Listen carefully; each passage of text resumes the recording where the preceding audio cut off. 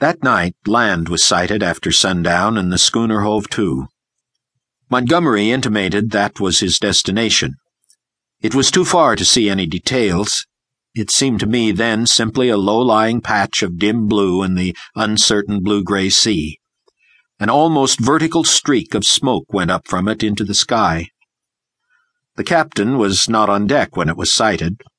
After he had vented his wrath on me, he had staggered below, and I understand he went to sleep on the floor of his own cabin. The mate practically assumed the command. He was the gaunt, taciturn individual we had seen at the wheel. Apparently, he too was in an evil temper with Montgomery. He took not the slightest notice of either of us. We dined with him in a sulky silence after a few ineffectual efforts on my part to talk. It struck me, too, that the men regarded my companion and his animals in a singularly unfriendly manner. I found Montgomery very reticent about his purpose with these creatures and about his destination, and though I was sensible of a growing curiosity, I did not press him. We remained talking on the quarterdeck until the sky was thick with stars, except for an occasional sound in the yellow-lit forecastle, and a movement of the animals now and then. The night was very still. The puma lay crouched together, watching us with shining eyes, a black heap in the corner of its cage. The dog seemed to be asleep. Montgomery produced some cigars. He talked to me of London in the tone of half-painful reminiscence, asking all kinds of questions about changes that had taken place. He spoke like a man who had loved his life there and had suddenly been cut off from it. I gossiped as well as I could of this and that. All the time the strangeness of him was shaping itself in my mind, and as I talked I peered at his odd, pallid face in the dim light of the binnacle lantern behind me. Then I looked out at the darkling sea, where in the dimness his little island was hidden. This man, it seemed to me, had come out of immensity merely to save my life.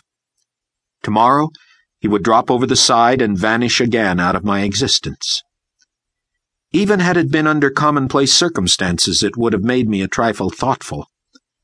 But in the first place was the singularity of an educated man living on this unknown little island, and, coupled with that, the extraordinary nature of his luggage.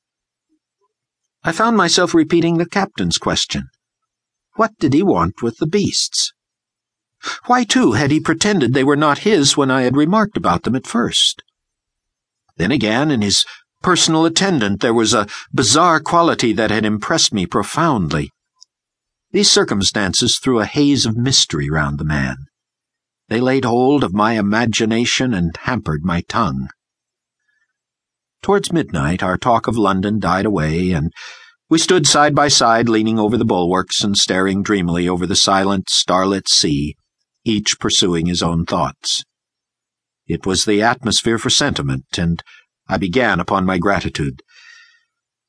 "If I may say it," said I after a time, "you have saved my life." "Chance," he answered. "Just chance." "I prefer to make my thanks to the accessible agent." "Thank no one. You had the need, and I the knowledge, and I injected and fed you much as I might have collected a specimen. I was bored and wanted something to do. If I'd been jaded that day or hadn't liked your face, well, it's a curious question where you would have been now." This damped my mood a little. "At any rate," I began. "It's a chance, I tell you," he interrupted, "as everything is in a man's life. Only the asses won't see it. Why am I here now, an outcast from civilization, instead of being a happy man enjoying all the pleasures of London? Simply because, 11 years ago, I lost my head for 10 minutes on a foggy night." He stopped. "Yes," said I. "That's all." We relapsed into silence. Presently he laughed. "There's something in this starlight that loosens one's tongue. I'm an ass, and yet somehow I would like to tell you." "Whatever you tell me, you may rely upon my keeping it to myself."